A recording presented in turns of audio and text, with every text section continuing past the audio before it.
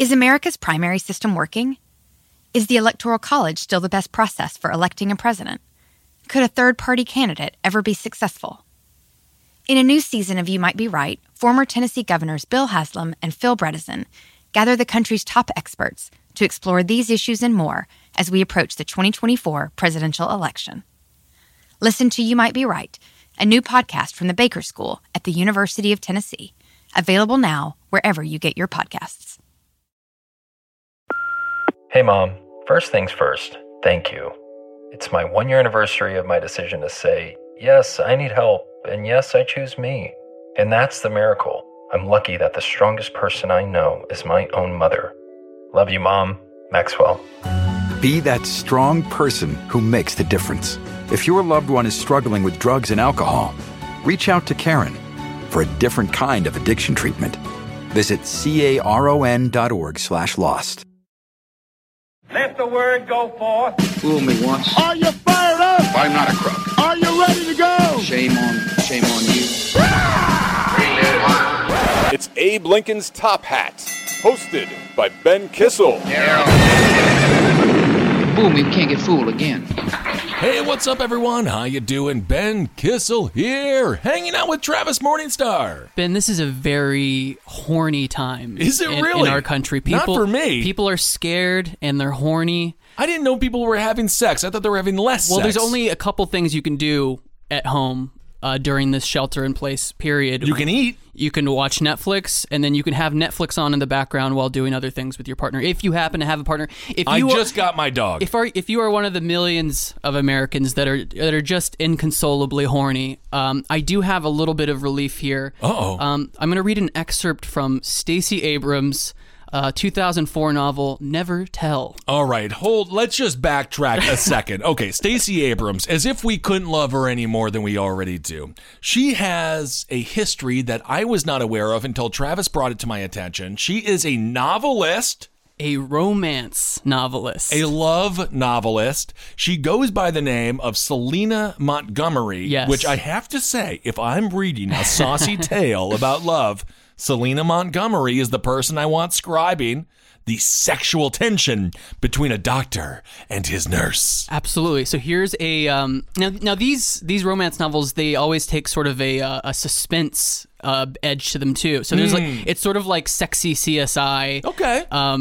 So here's an excerpt from the 2004 novel Never Tell. Never Tell. All right. Well, that sounds like something that could have been created by a Catholic priest. Sounds like a title that could get a ride. And now I'll give you so Never Tell centers on criminal psychologist Aaron Abbott, an adjunct professor teaching Murder 101 at Burkine University in New Orleans. Cool. In her pursuit of a serial killer terrorizing the city, Aaron partners with Gabriel Moss, an investigative journalist seeking a juicy story to save his failing newspaper. So here's an excerpt from 2004's novel, Never Tell. Okay. Her hands skimmed along beneath his shirt, and Gabriel arched with pleasure. He rewarded the discovery with tender kisses pressed to her temple, gentle nibbles along her throat. Tracing the collar of her shirt, he pushed the wide band aside and traced the bared flesh with warm licks of fire. Yikes. Down, over her shoulder, the shirt fell, and he followed, unwilling to miss even a taste. Shrouded in the scent of him, Aaron tested corded muscles at his neck. Unsatisfied, she nipped at his chest, soothing small wounds with delicate flicks of tongue. He tasted mysterious and familiar. She feasted. Oh my, kind of a vampire story towards the end there. So that was Never Tell from 2004. Now the thing about this, she just sold this book to CBS to be made into a TV show. I love it. She is accomplished. It is perfect for Lifetime or whatever the hell CBS owns. I'm sure they have the Hallmark Channel or something like that in their arsenal. I want to watch the movie. I want it to be narrated by Stacey Abrams. I think that is absolutely wonderful. And you know what I'm going to say? It's nice to see a human being potentially become a national figure when it comes to Stacey Abrams in the Veep stakes, who I am pushing more towards Stacey Abrams, perhaps an Elizabeth Warren. However, we're going to get into some information on who Joe Biden is sniffing around when it comes to filling his potential cabinet. There's a fella named Larry Summers, who he is entertaining, most likely going to choose when it comes to an economic advisor role in the White House. Larry Summers, not exactly loved within the progressive wing of the Democratic Party. And of course, when it comes to some concessions, that was what Bernie Sanders, Elizabeth Warren, again, the progressive wing of the Democratic Party, wanted/need from Joe Biden in order to accept his nomination and to get on board. So this is an interesting first sort of we're getting a messaging. Peek, we're getting a peek at his priorities, and what a Biden administration will look like, and this is such a temperature test. And honestly, we were talking about the Veep stakes. I don't think Warren is viable anymore because of this option. Because Warren represents the antithesis of somebody like Larry Summers. She is the it would be such a weird configuration of people in Biden's team with Warren and Larry Summers, who represents the opposite of progressive values. Or would that show pragmatism? We can't have all the same kinds of taste in the room. Otherwise, it's possible you're not going to get the best cuisine. The thing is, by choosing Larry Summers to be an economic advisor, it shows that Biden is definitely trying to placate Wall Street. So, without a doubt. So the idea that he would choose Larry Summers to advise and then choose Warren which would be distasteful to everyone on Wall Street if she is true to her progressive values, it just doesn't. It doesn't work out. That math doesn't work out. If Elizabeth Warren is asked to be vice president, she will say yes. Absolutely. She's already said that. That is not the issue, I think. But she's already said that. And one of the interesting things is Joe Biden really did pigeonhole himself by saying he was going to choose a woman. I was speaking with some family members, and a lot of other people have been talking about Biden-Cuomo. And I'm like, hey, it sounds great on paper if that's what you're into. It is not even possible. So kind of get that illusion out of your head. It will not be Cuomo. It will be a woman. Unless he does not choose a woman, which I suppose is also possible. It wasn't a legal binding document. He wasn't Ariel signing a decree with Ursula. He could theoretically still choose a man, and if it is more politically advantageous, polling data does show that someone like a Cuomo, of course, the governor here in New York, who's getting a lot of accolade right now by the mainstream media because they don't have to live in his state.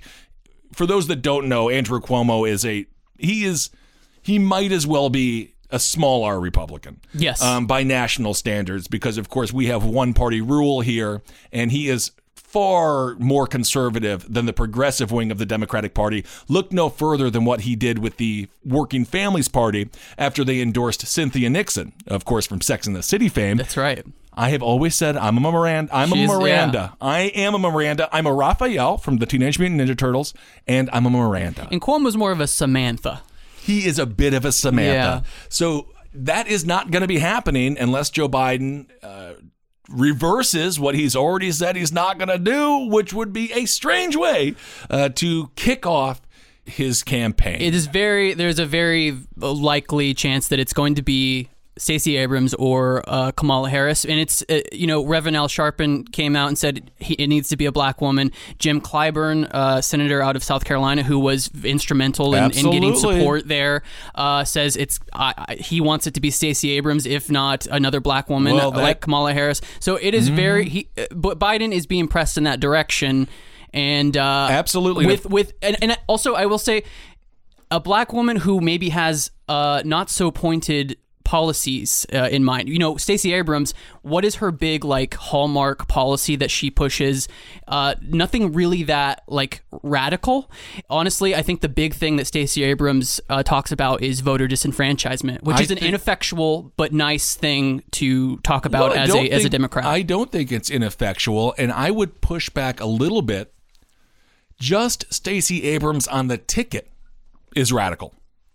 Yeah. Just her being a woman of color on a national ticket is radical. Now, that might seem a little shallow, Unfortunately, we live in a very shallow world, more so every day, it seems. So I think that just her nomination would be seen as radical. And speaking of Stacey Abrams, her and Andrew Yang, and listen to the interview that I did with Andrew Yang 2 years ago now, which is unbelievable.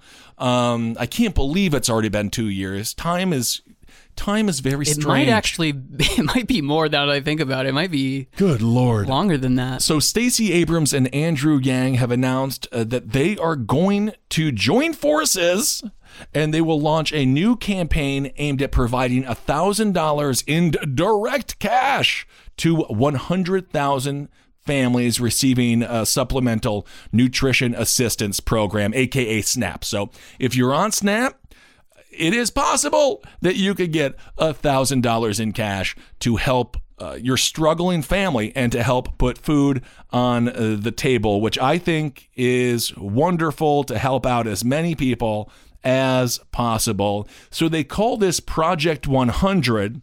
It's an effort organized by a nonprofit called Give Directly, a software company Propel, and education advocacy group Stand for Children. The effort has already raised $55 million, and the campaign has also got some celebrity backers. Not that they matter whatsoever. As a matter of fact, as we learned in 2016, celebrities probably hurt you politically. Nonetheless, Ariana Grande, Rihanna, Halsey, Stephen Colbert, and the only celebrity that I actually like from that list, and the only one I trust, Julia Louis-Dreyfus, is on board. Of Veep course, herself. Veep herself. So I love Julia Louis-Dreyfus. I think that she's maybe the greatest comedic actor of our generation. Every single show she's ever done has been a hit, and not one of these faux hits. Not one of these faux hits like what's that one with Sheldon? Oh, the Young Sheldon or Big Bang Theory. Yeah, Bing Bong Theory. Bing Bong Theory. I don't get how that one's funny. Veep is legitimately funny. There's HBO is releasing another version of HBO called HBO Max. Ooh. And their advertising has Tony Soprano next to Sheldon from Bing Bang Theory. As in Tony is like they reanimated him? No. So their advertising shows it's HBO Max, and here's what's on HBO Max, and they have The Sopranos, they have Friends, and they have Bing Bong Theory. So they have Tony Soprano next to Chandler Bing from Friends, next to Sheldon from Big Bang Theory. I think that does show the digression of the intelligence of the American people.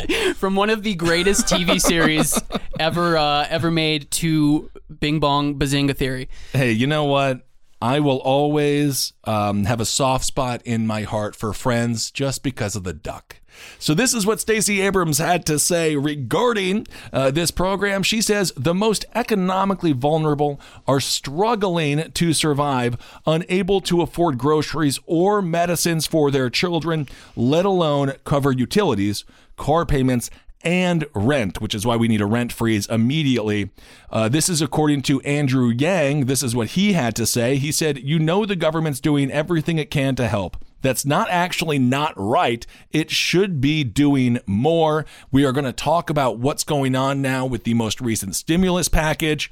So-called small businesses evidently are businesses just as small as Shake Shack. Shake Shack getting in the news for doing something positive. So thank you, Shake Shack. Well, they gave back the They got called out is what happened. Well, whatever it is, they gave back the $10 million, which is great for Shake Shack. However, how many companies are hoarding the cash?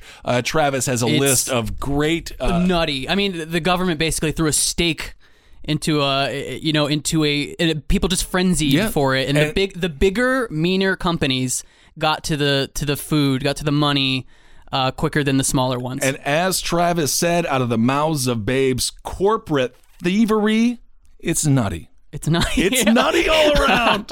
So Yang goes on to say, this is a devastating time for millions of Americans, and anyone with the capacity to help should be doing everything they can to help. So Stacey Abrams, Andrew Yang, doing what they can to help out as many folks as possible, given their economic restrictions. Obviously, you would like to see that number be 1 million, not 100,000, but and you would think a start is a start. And to those 100,000 families that will be receiving some economic aid, this is going to go a long way because, that's what's going on right now. We're in a time where we are forgetting about the real people who are suffering.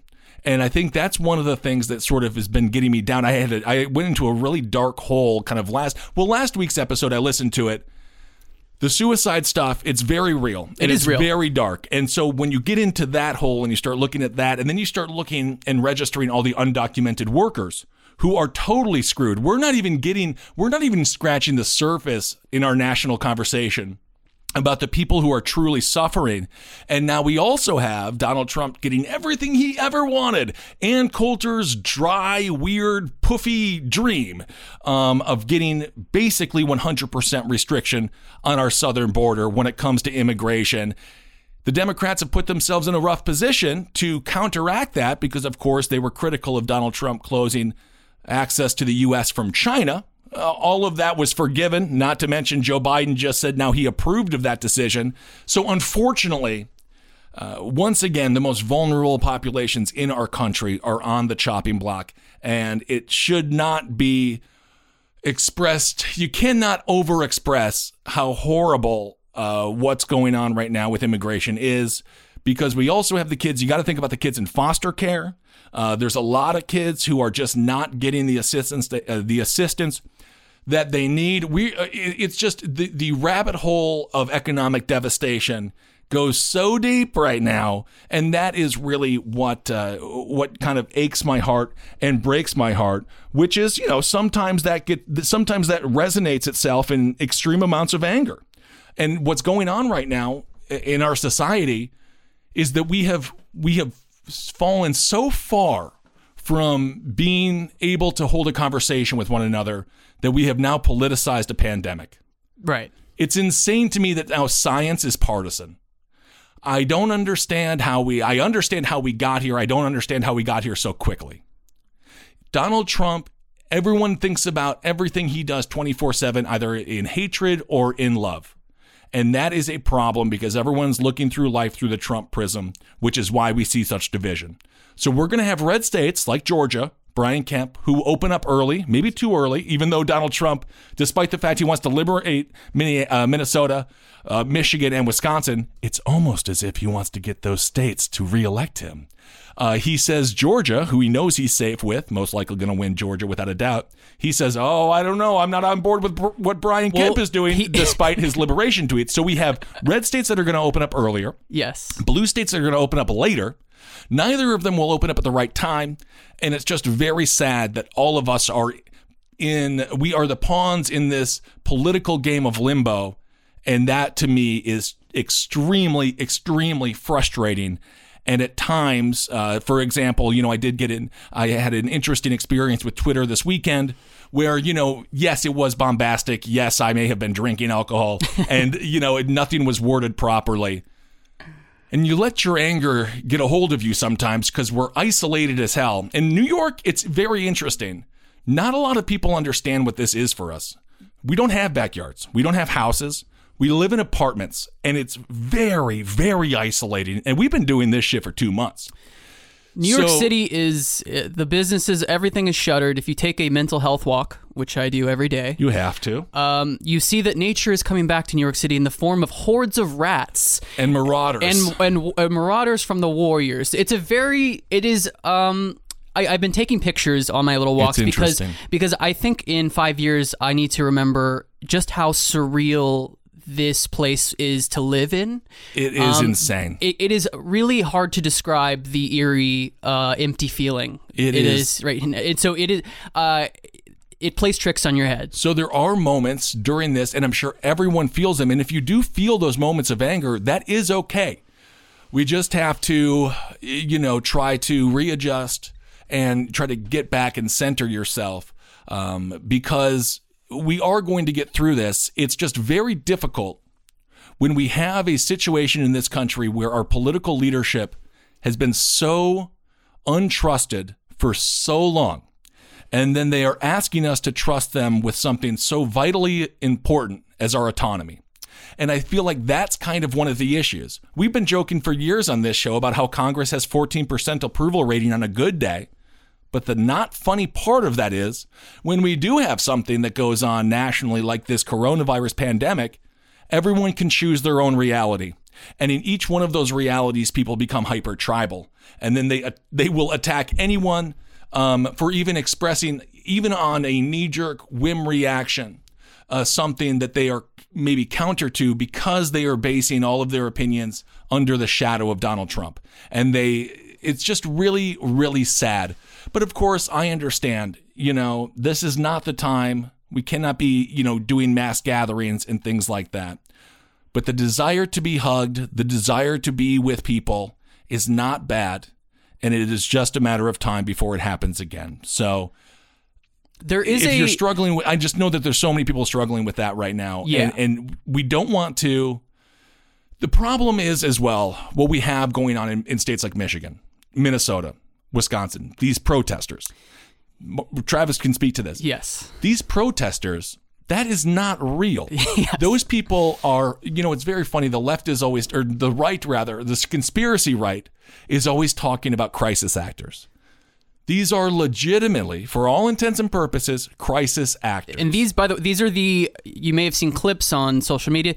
This is like the guy who's crying about lawn fertilizer and saying he needs to go to Home Depot, and the woman who says, like, I haven't washed my hair in 6 weeks and she needs to get her hair cut. If I see one more sign that says I need a haircut, I'm like, first of all you do is get a bowl cut. I'm looking so I guarantee you can find someone to do that, or you can just do that yourself. I'm looking at a headline right now. With salons closed, an 89-year-old Houston woman washes her own hair for the first time in decades. Great. That's headline news, folks. Learn how to survive, I suppose. But, so these protest groups, the anger, look, anger is real, frustration, sadness, that is all to be expected, and that is all legitimate throughout the country. There is 27 million people unemployed right now, which does not account for the people that have not filled out, have not been able to contact the unemployment agencies. But and that is why when Donald Trump talks about the immigration policy, which he did squeeze in the sentence, they're taking our jobs. And I was like, yeah, bro, they're taking those 27 million jobs that people so desperately want to have back. But these protest groups, because they're not, obviously. These protest groups, that the largest one was 4,000 people in Michigan. And then the other groups that protests were in the more like 500 person range. These are astroturfed, conservative group projects. These are like the Tea Party, like you said before we recorded. I mean, these are Tea Party little lab experiments for conservative groups. These are conservative think tank funded, basically utilizing the ignorance of how easy the human brain is to manipulate. That's all these people are doing. Very similar, by the way, to what Russia was able to do in 2016, setting up Democrats and Republicans to go against each other. But there's one puppet master pulling the string for both. The Michigan-based protest group is it's headed by a family member of Betsy DeVos and also funded by Betsy DeVos. So our Secretary of Education, our vaunted Secretary of Education. Yes. So it is really hard to believe the sincerity of these so-called protesters. And my question is then, and I don't want to go down, it's hard to not lose faith in everything, but we're trying not to. The question then is, if these huge if this was manufactured, which it was, because people just don't organically do what they're doing in these states, was the media then tipped off? Were they like, this is going to be some kick-ass footage as well? Like, how does it work? How big does that go to create a situation, to create a narrative? And that's my one issue. And this is what I was talking with Marcus about. I don't want to live in a world where I don't trust any media, because you have to. But my question is, how much does the media create versus how much does the media cover? Yeah. And I think that's kind of what we're constantly weighing. You might be right. It's simple, but something you almost never hear in politics today, with each side more concerned about scoring political points than solving problems. I'm Bill Haslam, a Republican. And I'm Phil Bredesen, a Democrat. We're former Tennessee governors, and we invite you to listen to our podcast, You Might Be Right. Join us and guests like Al Gore, Paul Ryan, Judy Woodruff, as we take on important issues facing our country. Listen and subscribe to You Might Be Right, a new podcast from the Baker School at the University of Tennessee. Hi, Max. I wanted to share something with you. I wanted to tell you how grateful I am and how you've embraced your sobriety since day one. I'm grateful for how you changed your life. I'm grateful for the love you have for me. I'm grateful for you. Love, Mom. If your loved one is still struggling with addiction, you might not feel like you'll ever get to grateful, but we can show you how. At Caron, we've helped families overcome addiction for 70 years. So if your loved one is ready for something different, visit caron.org/lost. Here's the reality. So in a recent Politico Morning Consult poll, 81% of respondents said social distancing should continue as long as necessary, even if it meant sustained damage to the economy, while just 10% think social distancing restrictions should be eased immediately. So to put that number into perspective, 18% of Americans believe in alien abductions. So there is a contingent of people that do believe we should just start back up. But for the majority of Americans, like if social distancing practices and shelter in place was a politician, it would be the most popular politician in the country, right? If 81% approval of a thing, this would be the most popular politician in America. Well, and I guess that's the question. And then the question is, how long are we willing to give up? How long do we give up autonomy in order to secure the greater good? And then at what point is the mission accomplished, and we go back to work or open up the economy, whatever it is? And I do want to say again, when it comes to opening up the economy, I do not give a flying fuck about these wealthy corporations. I don't care about the fact that oil is now negative $37 a barrel. Literally, they will be paying you to take it off their hands now. Yes. I do care about all of those workers that were living paycheck to paycheck. And that's my main concern. So when people say, the economy, to me, I'm not seeing it from that level. I'm seeing it from the bottom level, which is the porters, the barbacks, these folks who they need to get back to work. But the question is, when is the right time? And I just don't want that time to be so politicized that we don't get anything right.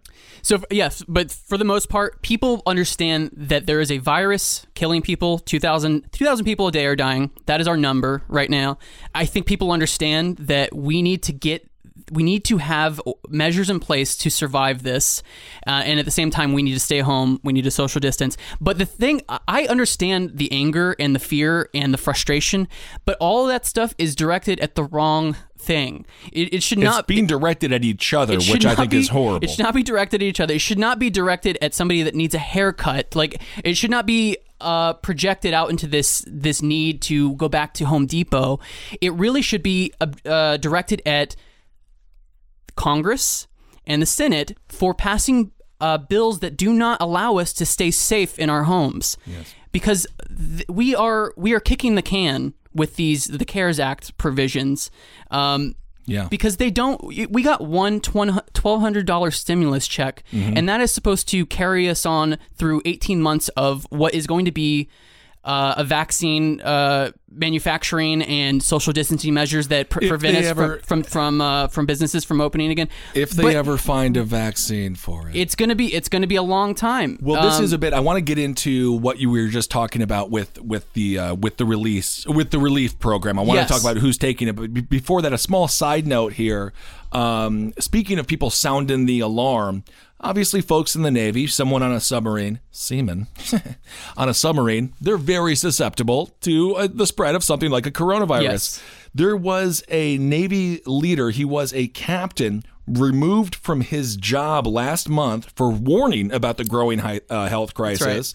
Right. This dude's name was Captain Brett Crozier, and he was like, yo guys, a bunch of folks are getting sick on my ship. I think we got a real problem. Instead of solving the problem, they fired him, which if that's not a cover-up, I don't know what is. Well, he wrote an email that was then leaked to news sources that basically said, we're in trouble here and we need all hands on deck here because we have an issue here.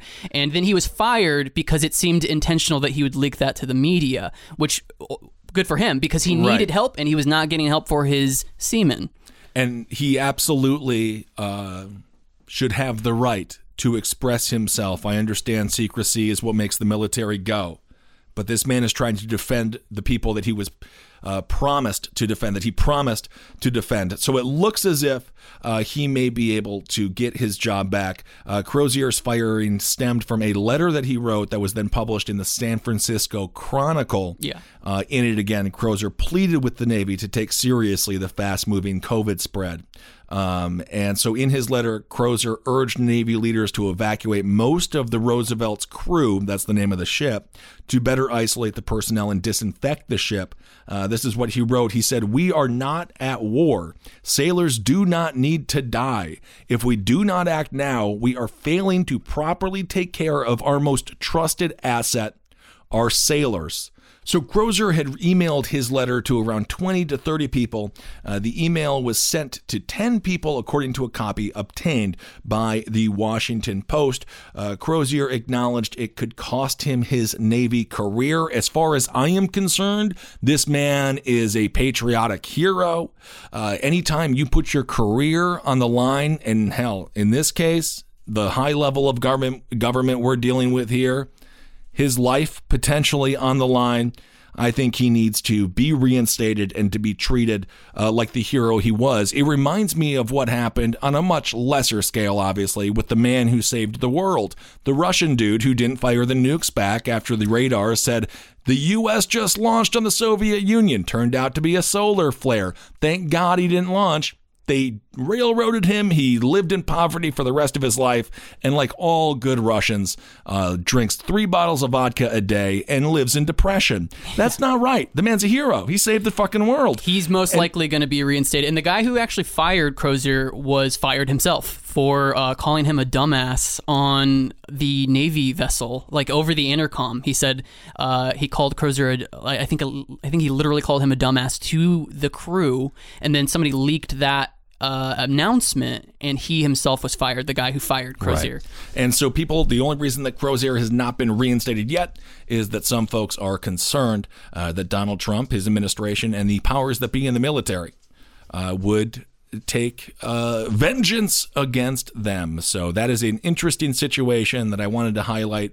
Brett Crozier did everything right. Yeah. Was railroaded for it, lost his job as he thought could happen. But times like this, I think that this man is a hero. He's a whistleblower in a time when we need whistleblowers, absolutely, to be honest. All right, well, let's talk about what's going on with the most recent stimulus package and what has been going on when it comes to the past allocation of funds for so-called small businesses, which, again, as we've talked about, is any business under 499 people. Also, we have to remember many of these businesses, they will break up how many people actually work for them. There'll be an umbrella company, and then there'll be a series of LLCs underneath that umbrella company. That's the carve out that everyone. That's the loophole that all these businesses are taking advantage of. But last Thursday, the Small Business Fund, the PPP, the Paycheck Protection Program, it ran dry. Has $350 billion. Jeez, ran dry. One in 5 small businesses got the actual loan out. All right. And that is so. You read these stats and you're alone, maybe on your sofa looking at your dog. Maybe you've started drinking too many BLs, and those stats, like Madeline Kahn in the movie Clue, which I always reference, flames, yes. It will turn your head. It makes your head want to become a match and light on fire. And like Ben said, what one of the caveats in that plan was, okay, say you're a hotel chain, say you're a restaurant group. Well, the Paycheck Protection Program allows businesses of 499 employees or less pull out a loan from one of these banks.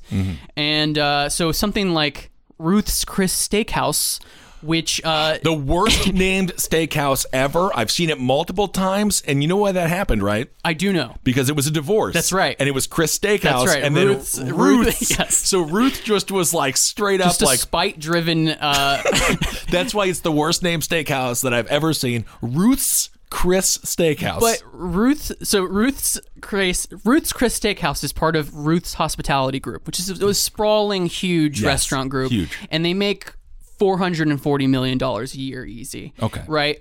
And so Ruth, presumably, sees the Paycheck Protection Program and goes, wait a minute, at each restaurant, I only have 20 people working there. Right. 20 or 30 people working there. Yeah. So she, I don't know who actually runs Ruth's Chris Steakhouse. We'll just say it's Ruth. We'll just say Ruth. So Ruth I'm says, sure Ruth is long dead or maybe just says, retired in Uruguay. Hey, wait a second. So we're giving out free money, and she pulled out a $20 million forgivable loan.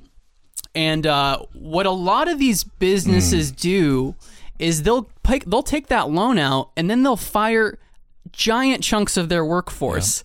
Yeah. So here, let's see. Well, that was one of the things I put out on Twitter. I was asking if we can find something to help undocumented workers. And one of the people tweeted, give to the small business, to the restaurant association. But the only problem with that is, again, the restaurant association is oftentimes controlled by the Ruths of the world. And so it never does get down to my favorite pizza place, Carmine's Pizza or Skinny Dennis or Rock and Roll. It doesn't get down to them. There's a absolutely heartbreaking New York Times op-ed right now from the manager of a Lower East Side restaurant called Prune, where I've heard of that. In a great restaurant that's been in New York for like 25 years.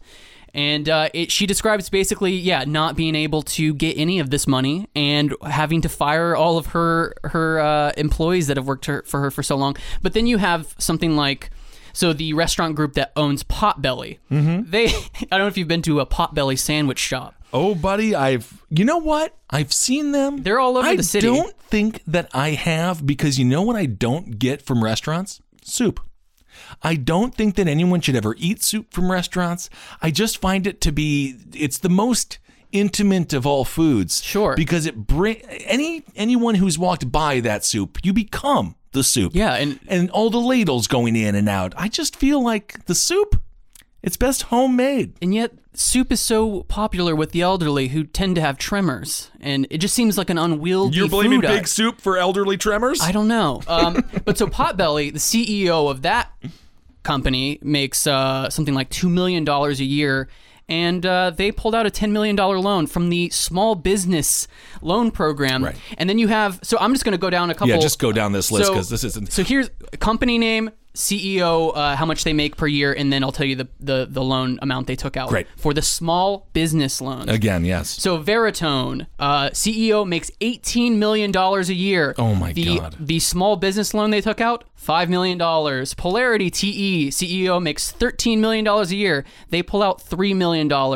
Wave Life Sciences, these are all just like conglomerations. They can go fuck themselves. This is not mom and pop businesses. And the thing is, when we say they take out, and I understand this is why they write the legislation and basically the House signs what they write. This is why when people complain about these stimulus bills, it's like, how could you complain? All of this stuff is going, these are all the hands that it has to go through before it gets to the most amount of hands, which is the true small business owner. And it is true corporate theft, and this is why people get so aggravated when it comes to these stimulus bills. And you wonder why these are huge numbers, right, for these small business loans. And you wonder why they, if you were an actual small business, you were not able to take out $4 million. Absolutely They'll not. do it as a means tested sort of thing. They'll look at your expenses, Yes. they'll look at your profits. So these the reason why they're pulling out millions of dollars is because these are giant multinational corporations that are saying, help me please, I'm struggling in this pandemic.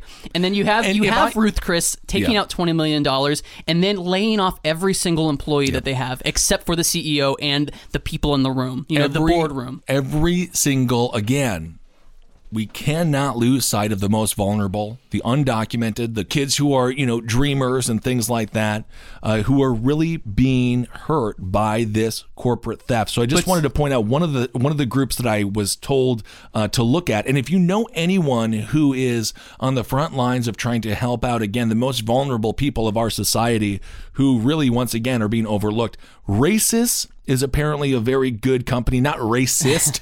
It's Racis, RAICES.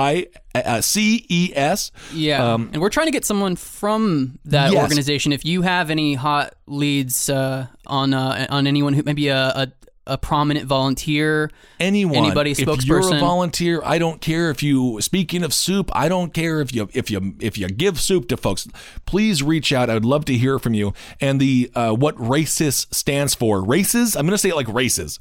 It stands for Refugee and Immigrant Center for Education and Legal Services. So I wanted to give them a shout out. And if you have a couple of bucks, you can go to their website. You can hit the donate button. Give them $10. These are the organizations truly on the front lines, saving lives. Absolutely. And so as we were saying last Thursday, that PPP fund ran out because giant corporations were just taking huge spoonfuls of this thing. And also, I mean, not even to mention the fact that the banks that were doling out the loans were providing concierge services to corporations and the wealthiest members of the bank. So if you were a legitimate small business, maybe 5 people, and B, you didn't have a relationship with that bank already, you were not getting a loan. You're done. You're donezo. Right. So, well, I mean, I feel, and I don't know, we don't know the answers to this. When I'm having my good days, I think that 30% of the businesses in Williamsburg, Brooklyn won't reopen. No. On a bad day, I'm thinking half. I'm thinking we're going to be seeing shuttered businesses. And again, I don't see a business. I see people. Mitt Romney, the one thing he misspoke about, corporations are people. Corporations are monolithic, empty-souled, demonic creatures from hell. Businesses, however, small businesses are legitimately people. We are about to witness the largest consolidation of business in our lifetimes. And we're going to talk about Larry Summers here in a second. So Thursday, funds ran out. Yes.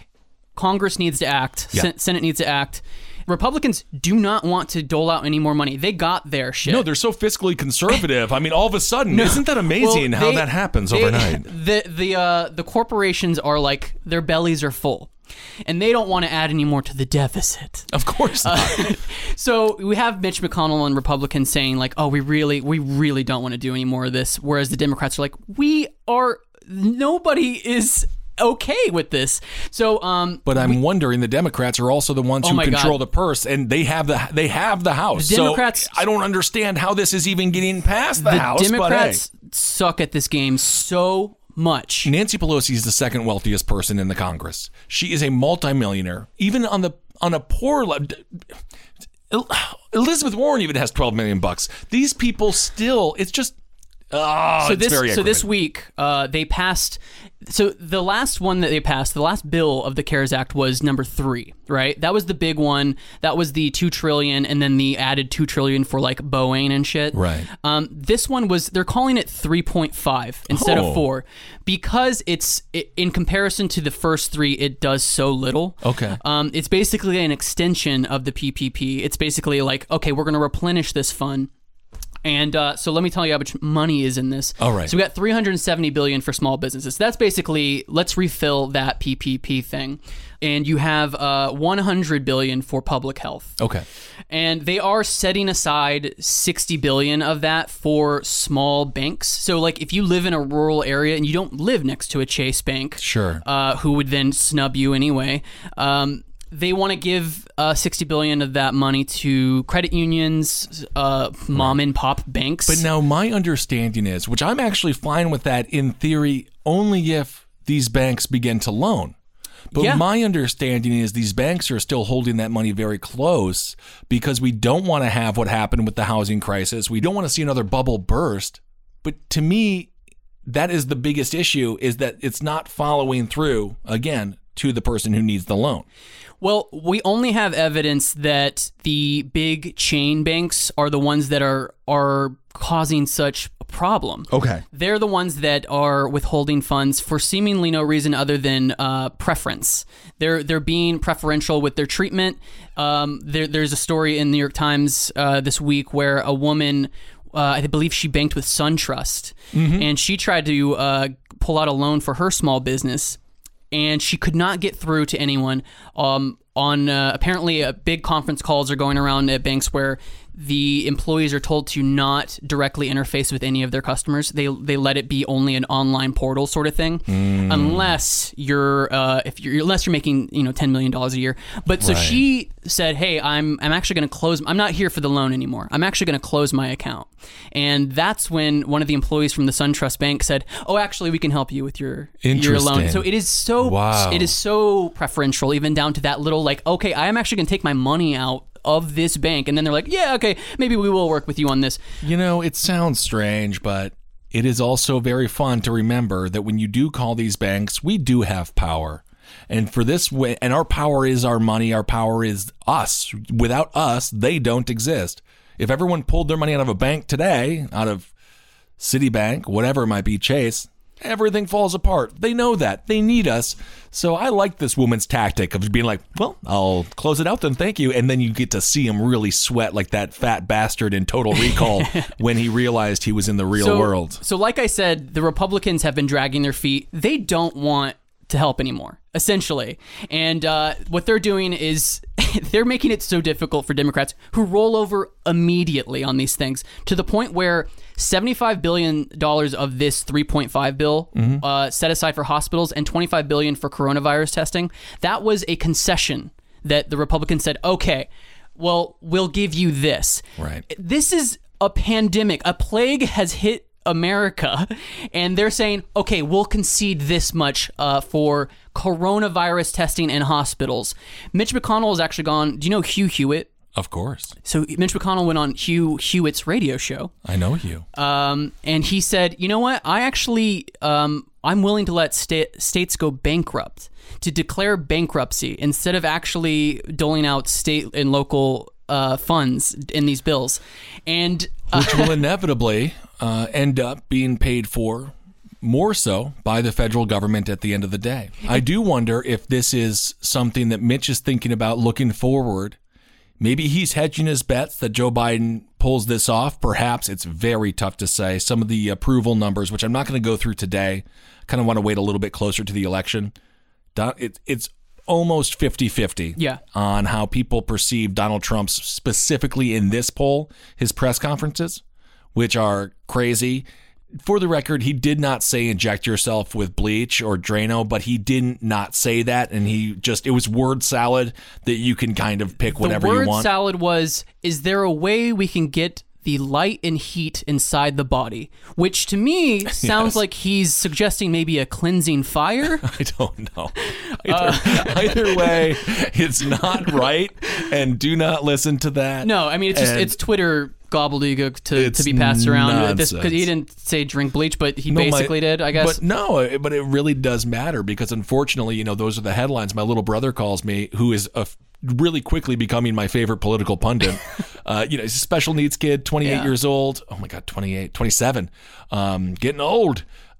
But he's like, what the hell is this stuff, Ben? He's like, this is insane. Everyone has lost their damn minds. I'm like, Michael, you're in my administration immediately because you are dead on that. So I want to point out, though, it is 3.5. This bill is 3.5 for a reason. There are so many things that are lacking in this bill, right? The fact that they would replenish the small business part of it is all good and well, but it's also because the Republicans, their corporate friends got to sup on the gravy at the top of that well. Not just Republicans, unfortunately. I mean, their corporatist friends got to really go hog wild on it, and so it's not this great big concession to say, okay, we'll refill it with 2/3 of what we originally filled it with. Yeah. By the way, it should be $900 billion off the bat. Why is there a cap on this at all? We're in the middle of a pandemic where 27 million people have lost their jobs. But $2 trillion in the deficit at this point. This money is just it's a drip in an ocean. Imaginary. Please God, help it's apparently 14 years worth of savings for the U.S. government. But it's what deficit? Who cares?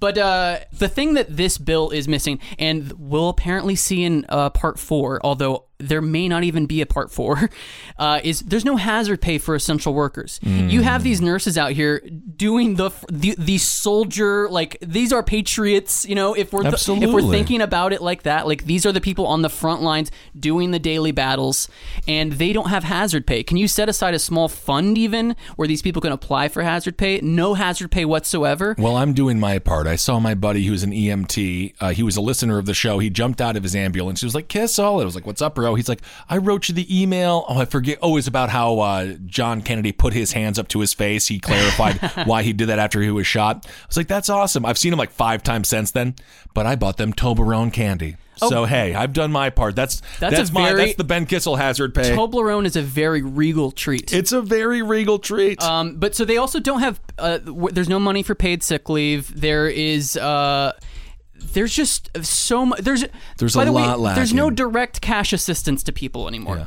$1,200 is what everyone got, and then what is that?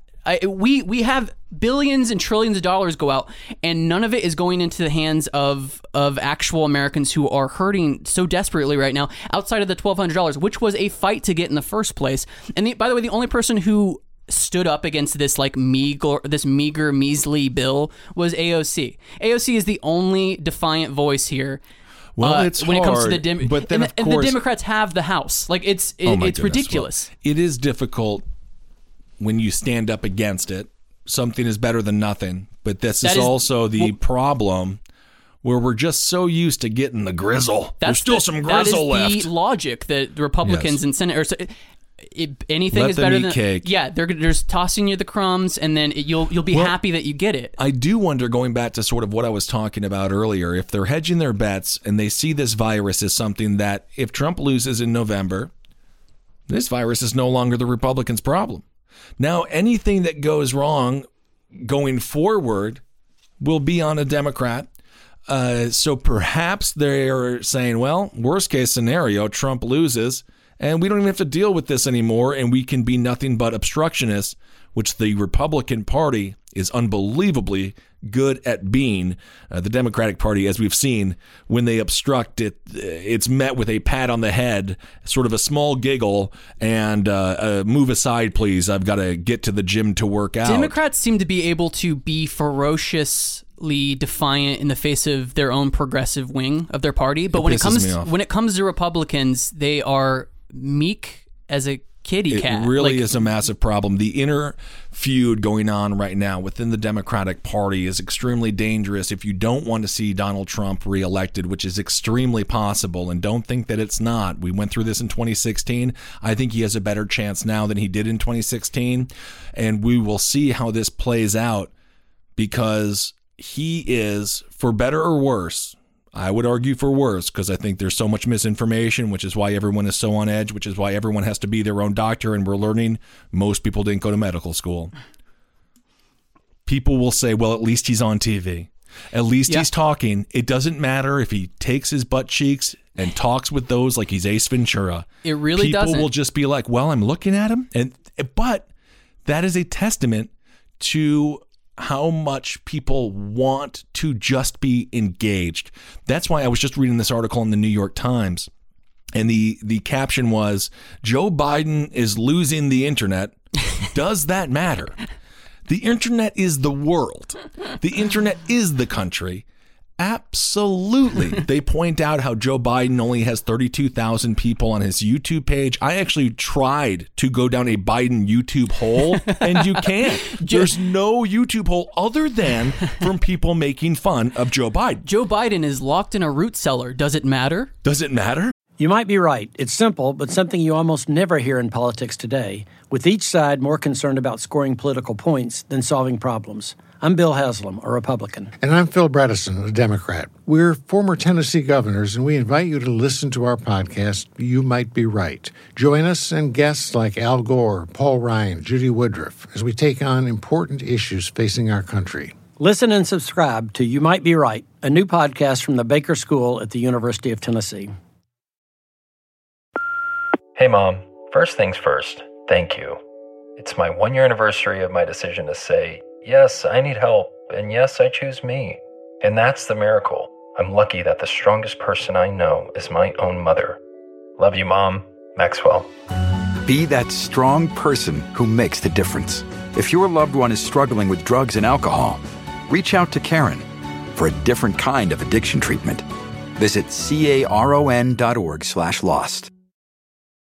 Yeah, it's just awful. I mean, basically, Mitch McConnell is I think the reason why he said the stuff about like, oh, I'd rather let states go bankrupt is really just he's letting Democrats know, like, I'm not going to let any more money like go to the people. Poor people need to stay poor and they need to learn their lesson. But so we're stay poor, but also go to work because a lot of them are necessary workers. Keep an eye out for, I guess, phase 4 of the CARES Act, and just see if they put in any hazard pay, if they put in paid sick leave, things that actually matter to regular Americans and not conglomerations.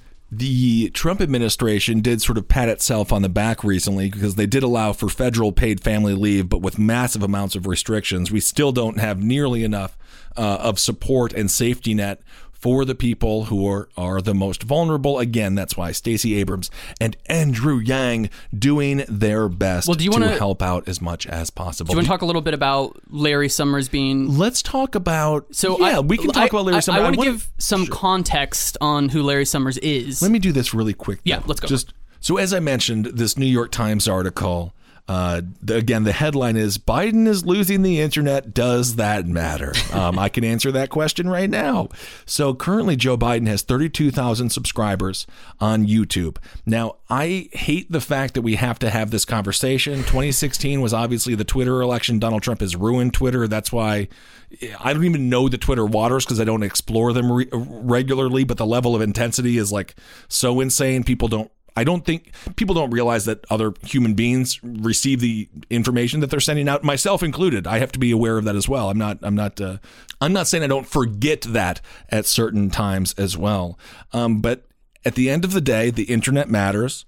I believe this Instagram is extremely, useful. Joe Biden is nowhere on there. This article tends to focus more on YouTube. Right now, President Trump has 332,000 followers on YouTube. Again, Biden has 32,000. The only things that are really on there are his videos from him in his makeshift basement. Those rarely crack 10,000 views. Now, again, I'm not saying that this equates to not having support, but these things matter. And being in front of the American people matters. When you're running for president, Joe Biden should not be taking this time off. You know what? This is not a vacation for you. This is actually a very important time for you to show the American people that you care. Look at what Andrew Cuomo has done. That's what I was talking with some friends about. If you're a good politician, this is your game 7. Yeah. This is your time to shine, baby. This is your time to hit a game winner against Craig Elo like Michael Jordan did. This is your time to be the star. And people are going to judge you accordingly. So Joe Biden hanging out in the basement, which is horrible imagery to begin with, not being in front of the American people, not talking to media, not doing anything, allows for Donald Trump to fill the entire power vacuum with his own insanity. And it doesn't give the American people any idea of who the other option is. The American people know Joe's name. Yeah. But it's like, what is he? Joe, he might as well be doing like an incel video diary. I know. Oh my God, it's so true. He's not. I mean, Trump is so perfectly poised for this moment as far as like having an internet presence. And Biden's approach, it's like a Marvel movie that just came out, and then Biden is one of these guys that like shits on the Marvel movie and gets 20,000 views. Absolutely. Even though the Marvel movie is making more money than anything else in the entire world, and is more popular than anything else in the world. So he needs to pull his dick out or something. It would probably help. I don't know what to tell you. You need to get it. Stacey Abrams needs to tell you how to like make it saucy. Get it going, man. I guess the interesting thing is, when it comes to Biden, he is trying to use new media, but I don't understand. This is one of the greatest ironies, is that a lot of people, obviously they'll say, oh, Republicans, they're all locals, they're all stupid, whatever that might be. Democrats, they're all smart, Silicon Valley, all those things, sure. From a political perspective, the Republican Party has been head and shoulders above the Democrats at realizing the power, politically weaponizing social media platforms, YouTube, Facebook, Twitter, Instagram, TikTok. As soon as Donald Trump is on TikTok, which, mark my words, he probably will be, his numbers will be through the roof on that as well.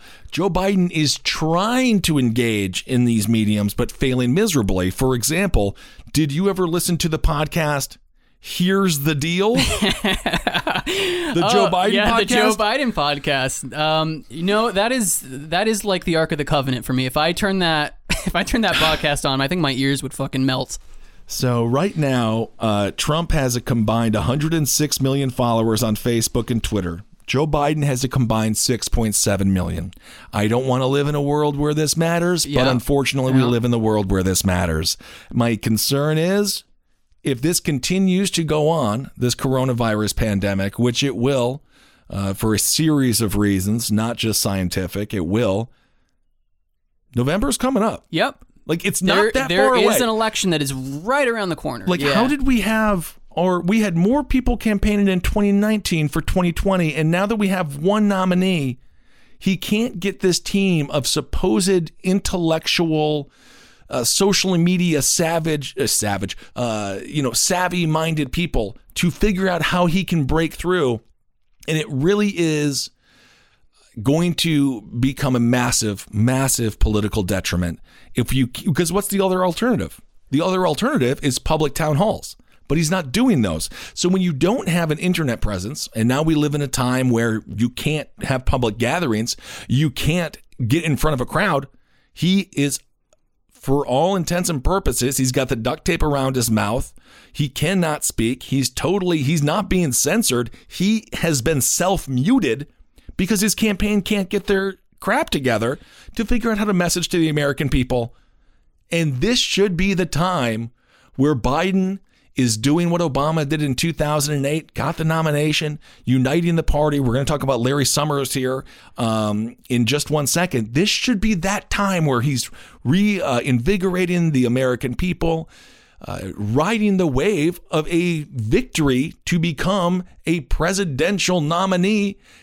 It should be a huge moment. And then instead, it's Biden in the basement. And then you have Trump, who has these 2-hour press briefings every night that are frankly scintillating when he's telling people to put, he's like, can we try bleach? Can we try basically sitting in a tanning booth for 7 hours to see if it burns out the virus? Yeah, exactly. Like that. But then because we don't have any counter, then you have to just be like, well, at least he's suggesting something. I guess. Well, I don't know. And by the way, those briefings, I mean, this is a total like Trumpian thing to even point out, but he gets like Modern Family numbers. Like he gets ratings on these things. He definitely does, and he definitely brags about it. I don't know if this is like a too generalized a statement, but it is interesting how conservative-minded people, not necessarily Republican, just sort of the conservative right wing, they're better at forming online tribes. They are. They're better at coalescing online. As you said, the left eats itself, and that's what we're seeing right now. Whereas, the left hates everyone. Every leftist Twitter person is secretly talking shit about every other leftist Twitter person. And I think that is really why they have such a difficult time forming a coalition, as the Republican Party has been able to do so well. So just one of the other things that Joe Biden has tried to do, this was his digital strategy. This is his strategist. They tried to elevate his online profile by giving away no malarkey coffee mugs and a feel-good quarantine video. So nothing says getting the youth vote out like a good old no malarkey coffee mug, which I'll be buying. I just started Lexapro, and I think that shit just put me into a depressive episode. I think that just knocked all the Lexapro out of my system. Well, it's just one of those interesting things. How did Donald Trump get to spend less than Hillary Clinton? And then obviously because of the way that we do our national elections with the Electoral College able to win, because all of this stuff is completely free. That's it. It's 100% free. If you're a political strategist and you are not 1,000% focused on internet social messaging on every single platform, you should be fired. It is literally no overhead. Get a green screen. Hire one person who knows how to edit. Do a video a day. And get your candidate in front of the people, because right now, folks are having Weekend at Bernie vibes. And even at Weekend at Bernie's, they brought his ass to parties. I think, so Biden apparently is hiring Bloomberg as a social, he's hiring the tech firm that was founded by Bloomberg called Hawkfish. Mike can get it done. He's going to hire. Bloomberg had one of the worst online campaigns. Well, certainly the most strange and grating. The idea that we're all super cool friends with Mike Bloomberg, that really worked out for him. But apparently Biden's team has tapped Hawkfish, which is one of Bloomberg's many pots that he has. Well, this is according to Rob Flaherty, because Rob Flaherty, if that doesn't instill social media savvy, I don't know what does. Rob Flaherty is the digital director for the Biden campaign. This is what he said in an interview. He said, quote, "We are in a battle for the soul of the internet." He goes on to say, "If you want to succeed on the internet without turning into Donald Trump, the best thing you can do is show empathy and compassion and build community. Our digital strategy is going to reflect that." Okay. Terrible. Failure. No. Terrible. And their mindset is so wrong. Yes. Having a successful platform or being successful on a platform that is not mirroring Donald Trump. You can say whatever you want to say. This is, again, going back to what I was talking about. Just because his administration is doing something, just because he is doing something, doesn't mean that you shouldn't do something in that same world, but try to do it better. Right. And it's cute to say, we're going to show empathy and compassion, but it's hard to sell when we do have Biden meeting people. He just yells at them and tells them, he calls them horse-faced pony boys and threatens to take them outside and beat them up, even though he would get his ass kicked by a freaking anthill right now. Anyway, something to look out for during this campaign. Can the Biden administration, can they switch it around and go for it? If you look at the Walter Cronkite of the internet, and it's hard for me to even say this because of some jealousy issues and also because I just don't think he's that smart. Doesn't matter what my opinion is. The Walter Cronkite of the internet is Joe Rogan. Sure. Yeah. And when Joe Rogan said he would vote for Bernie had a hell of a day. Yeah. And now Joe Rogan has said he was going to vote for Trump, or he will vote for Trump, which I think is something that is not a surprise. Now, did he say he'd vote for Trump, or that he's not voting for Biden? I believe he just straight up said he would vote for Trump. Okay. He would, and again, I don't know. We can't hold people to something that they say on a podcast, and we'll wait until he votes. But the fact that Joe Biden is not even on the radar of someone like a Joe Rogan, he needs. I know Jeff Ross, our good friend, the Roastmaster General. He had Biden on his show, I believe. It's just he's just not pushing through. And so the fact that the New York Times even posed this as a question makes me be like, liberal New York Times. Yeah. But the fact that they would even pose this as a question, again, the question is, Biden is losing the internet. Does that matter? Oh, you mean the only place that humans exist now? Yes. It matters immensely. So if you work with Biden or what, I don't know if anyone works for Biden that listens, but they need to step up the social media game, because I would be surprised if we don't have gatherings until November or well throughout November. No, I wouldn't be surprised if it's a complete mail-in vote for November. It's very possible. And we're about to find out how that will look, because Georgia today reopened large parts of their state. Yeah.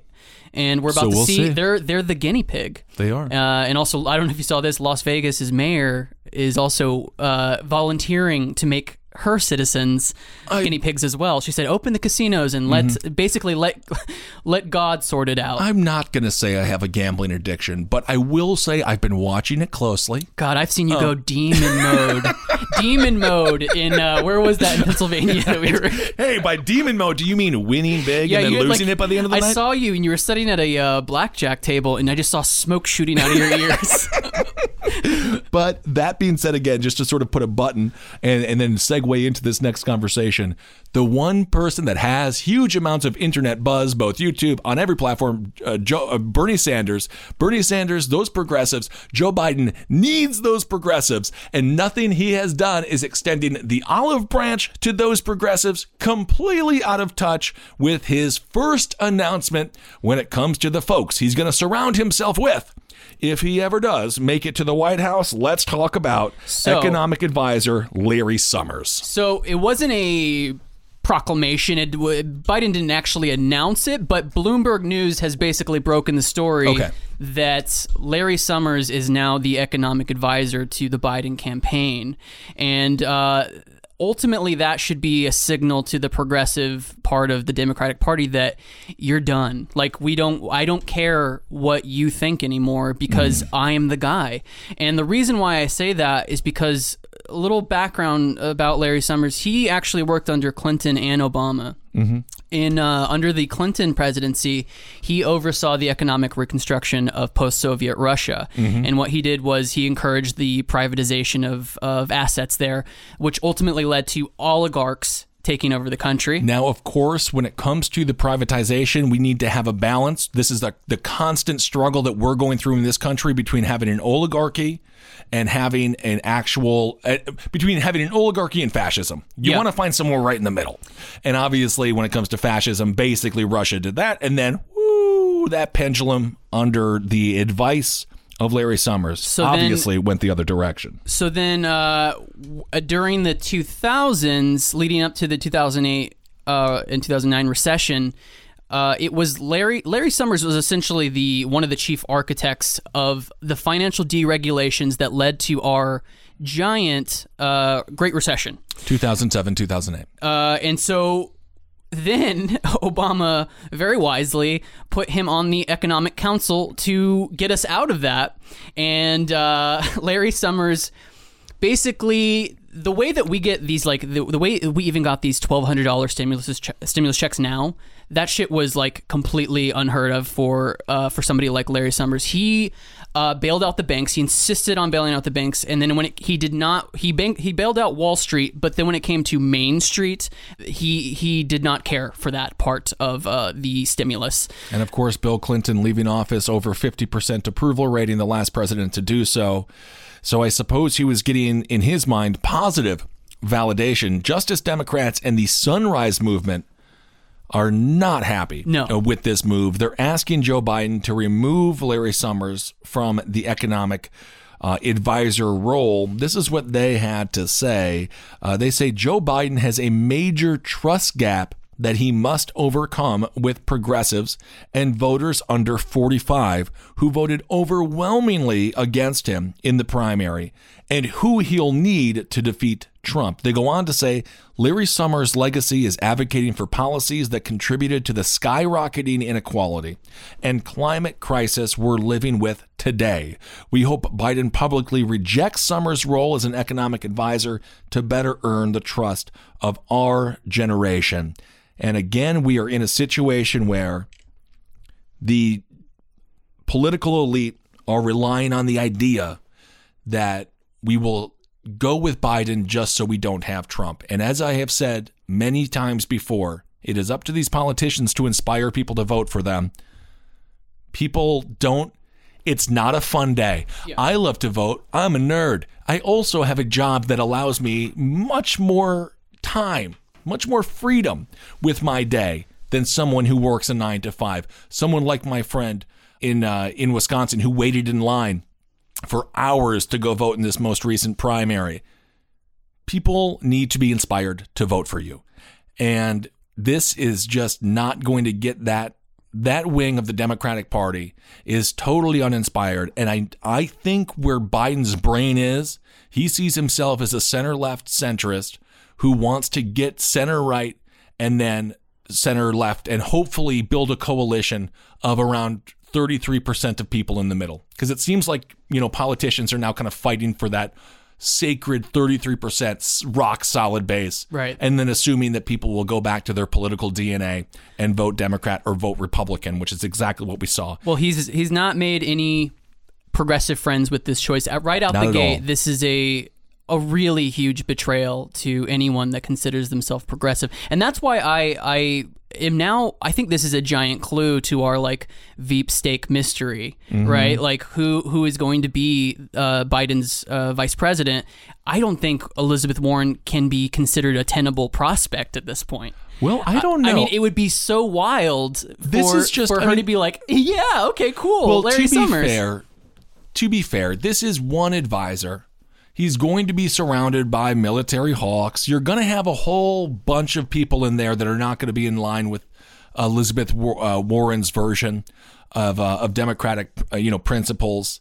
So I don't necessarily, for me, I feel like this is sort of why we would need someone like Elizabeth Warren even more. I would just to have like her that, there. but it also just doesn't. To me, it signals I don't need to placate you people. He already has Bernie's endorsement. All he gave Bernie was a task force, so he basically put him in at the children's table, yes, and said, "You play with your whatever Medicare for all." And Elizabeth Warren, obviously, totally on Biden's side. AOC, even she put up a little bit of a fight, but ultimately said, "I will vote for Biden." But we were just talking about how the left eats itself, so technically they're doing what they need to do, right? I mean, don't they have to coalesce? They must. I mean, so I know that's the big argument. But if they don't have, the thing is, if they don't get Biden in, they have nothing. Yes, then well, they that is have true. no power. At the very least, if AOC knocks on a President Biden's door, it's going to be answered, right? As opposed to now, perhaps it's answered with Trump's, pants are around his ankles, but. That's more of a Clinton thing, but so at the you do need to get someone in there that will answer your phone calls. That's the big thing. It's like, well, with Trump, a progressive would be laughed out of his presence, right? Yes. But with the idea is like with Biden, you at least have incrementalism to rely on. So some of the issues this organization is, or some of the issues this organization has with Summers is that he was an advocate for the Keystone XL pipeline, which of course I am not. I am. This is a tough subject for me because I believe in energy independence. I don't want to have any more foreign wars for oil. So I think that we should create our own oil. But what we shouldn't do is put it on the most indigenous people's lands, the people who have been literally raped of everything, literally. That to me is what angers me. Yeah. That to me was the part of that movement that I was like, abso-freaking-lutely. The Keystone Pipeline should go through wealthy neighborhoods, maybe some middle-class neighborhoods. Either way, we should not be putting the people who are at most risk already in this country at more risk, because when there is a Keystone XL pipeline break, it's going to devastate that community, and people will be like, yeah. If it happened in Connecticut, which obviously it couldn't, but if it happened in a place with money, it would be a much, much bigger deal. So this is, again, a big issue for progressives. And if you're Joe Biden, how hard would it have been to just appoint? I know you're going to have moderates, and I have no problem with moderates. I know he's going to have those people in his cabinet, but why not just get the momentum going? Why not look at all of the energy on the progressive left and just tap, like you're looking for oil, tap into it by getting someone that they would like, because there are a lot of more left-leaning economic advisors that are reasonable. Yeah. You have someone like Robert Reich, who would be great. He's another kind of Clinton guy. I think he would be way more acceptable. I think he would be more of a bridge than this guy. That's for damn sure. The thing is, choosing somebody like Larry Summers is really like Biden coming out with a giant foam finger that says Chase Bank #1. It is so cartoonishly opposed to progressive ideals. American Prospect is a leftist website that a prominent leftist website where they had an article in early March that said hey, Biden, you're probably going to be the nominee. Please do not appoint these people. They had a do not appoint list. Number 1 on that list, Larry Summers. And then he as if answering that, as if replying to that. It's just so stupid. He appoints Larry Summers. It's politically stupid. I don't even care if Larry Summers is in, if he would get in and then he would be part of his economic team, one of the many advisors around the table trying to hopefully find the best solution to whatever the problem might be. God knows, inequality and those things. But to have that be the first person that you're like, this ridiculous. It's stupid. It's just politically stupid. This is what the Biden campaign had to say, or at the very least, this is what a Biden advisor told Reuters. They say, Joe Biden's will be the most progressive agenda of any president in generations, and he looks forward to his continuing engagement with progressive leaders to build on his existing policies and further the bold goals driving his campaign. Again, I don't think the word bold and Biden have ever been said together, specifically not in this election cycle. So this is what they're saying. They want to build on Biden's policies. However, it is those exact policies that the left doesn't like. Absolutely. So we don't necessarily want to build on the criminal justice bill, on, you name it. But anyway, so Joe Biden. Good luck, Joe. Good luck, Joe. Honestly, good luck, Joe. I mean that from the bottom of my heart. Get that internet presence up. I don't see what the problem is. I don't know what the delay is. He needs to buy followers. He needs to do whatever the hell you gotta do, man. Seriously, do something crazy. Maybe do something outlandish. Run outside all naked and tell them you're having a breakdown. Do something to get the news cycle. I don't even care what it is. Shave your eyebrows off. Do something. Go full Britney. Shave your freaking head. Although he doesn't have a lot of hair to start with. But go blonde. Go blonde for the summer.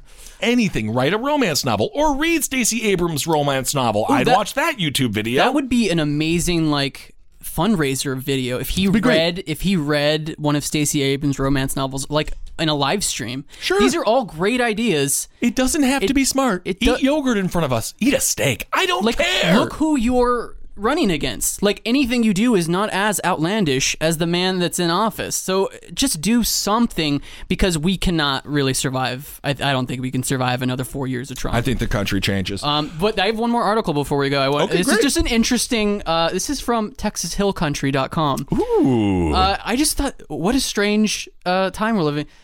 The headline is "Funeral for the Lubbock Small Businessman Planned for Saturday." So this is a funeral for small businesses. Just in general. In the concept of small business, they are giving a funeral to it. On Saturday, April 18th, 2020, the city of Lubbock will be the scene of a strange kind of funeral. In these challenging times for personal and business interests due to COVID-19 and quarantine measures, many people are wondering what will happen from day one to the next. While practicing social distancing and obeying shelter-in-place orders, we're all working together to support one another in our local business entities, trying to make it through without as much difficulty as possible. However, in doing so, we've recognized a few modern-day truths. One is that the American small businessman has it tough, so the funeral for the Lubbock small businessman is being held in West Texas. Organizers of this unique and historical event are planning the opportunity for people to pay their respects to those who are struggling with their small business. As a peaceful protest, the funeral for the Lubbock small businessman is part of an awakening many have experienced. It recognizes that local individual or family grocer, convenience store, health food businesses, and mechanics are finding it difficult to stay afloat in today's precarious economy. Well, I just think this is a very interesting way to manifest your stress and anxiety during this time. Sure. The idea of having a ritualistic funeral for the very concept of small businesses. Apparently they're not burying small business, female small business owners. Yeah, it's the businessman. So it's just for the businessman. So I guess that's something. Ladies, stay inside. You're staying alive, I guess. I don't know what's going on. Just an interesting little news from Marcus's hometown. And it plays, but it is a little bit comical. It is comical, but it does play on the truth that people are struggling. So hopefully we can get some leadership at the top that sends a message that is mildly comprehensible so then we can, try to get a narrative that we all agree on reality. That's all pipe dreams, man. It's just not, anyway, it's really not that much of a pipe dream. All right, everyone. Well, thank you all so much for listening. I hope you enjoyed it. Check out Hail Yourself America on HailYourselfAmerica.com. And I cannot wait to see you all as soon as I can. As soon as they unshackle me, I will be with you. I cannot wait to hang out, see you, hear your stories. I miss you all so much. And it'll be a wonderful experience. I don't care if we stand 15 feet apart. You can shout your experience to me. We can laugh together and cry together. Because those are two things that we're gonna do to get through what's going on right now. Okay, everyone. Thank you for listening, and never forget, hail yourselves. We'll talk to you soon. This show is made possible by listeners like you. Thanks to our ad sponsors, you can support our shows by supporting them. For more shows like the one you just listened to, go to lastpodcastnetwork.com.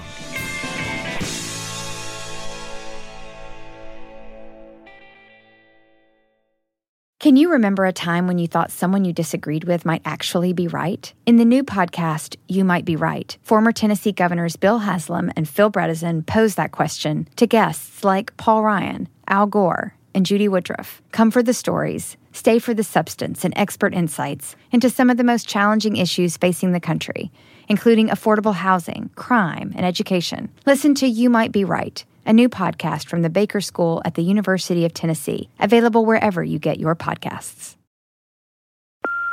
Hey, Mom. First things first, thank you.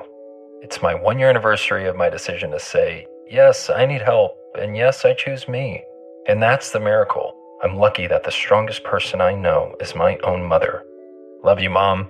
Maxwell. Be that strong person who makes the difference. If your loved one is struggling with drugs and alcohol, reach out to Karen for a different kind of addiction treatment. Visit caron.org/lost.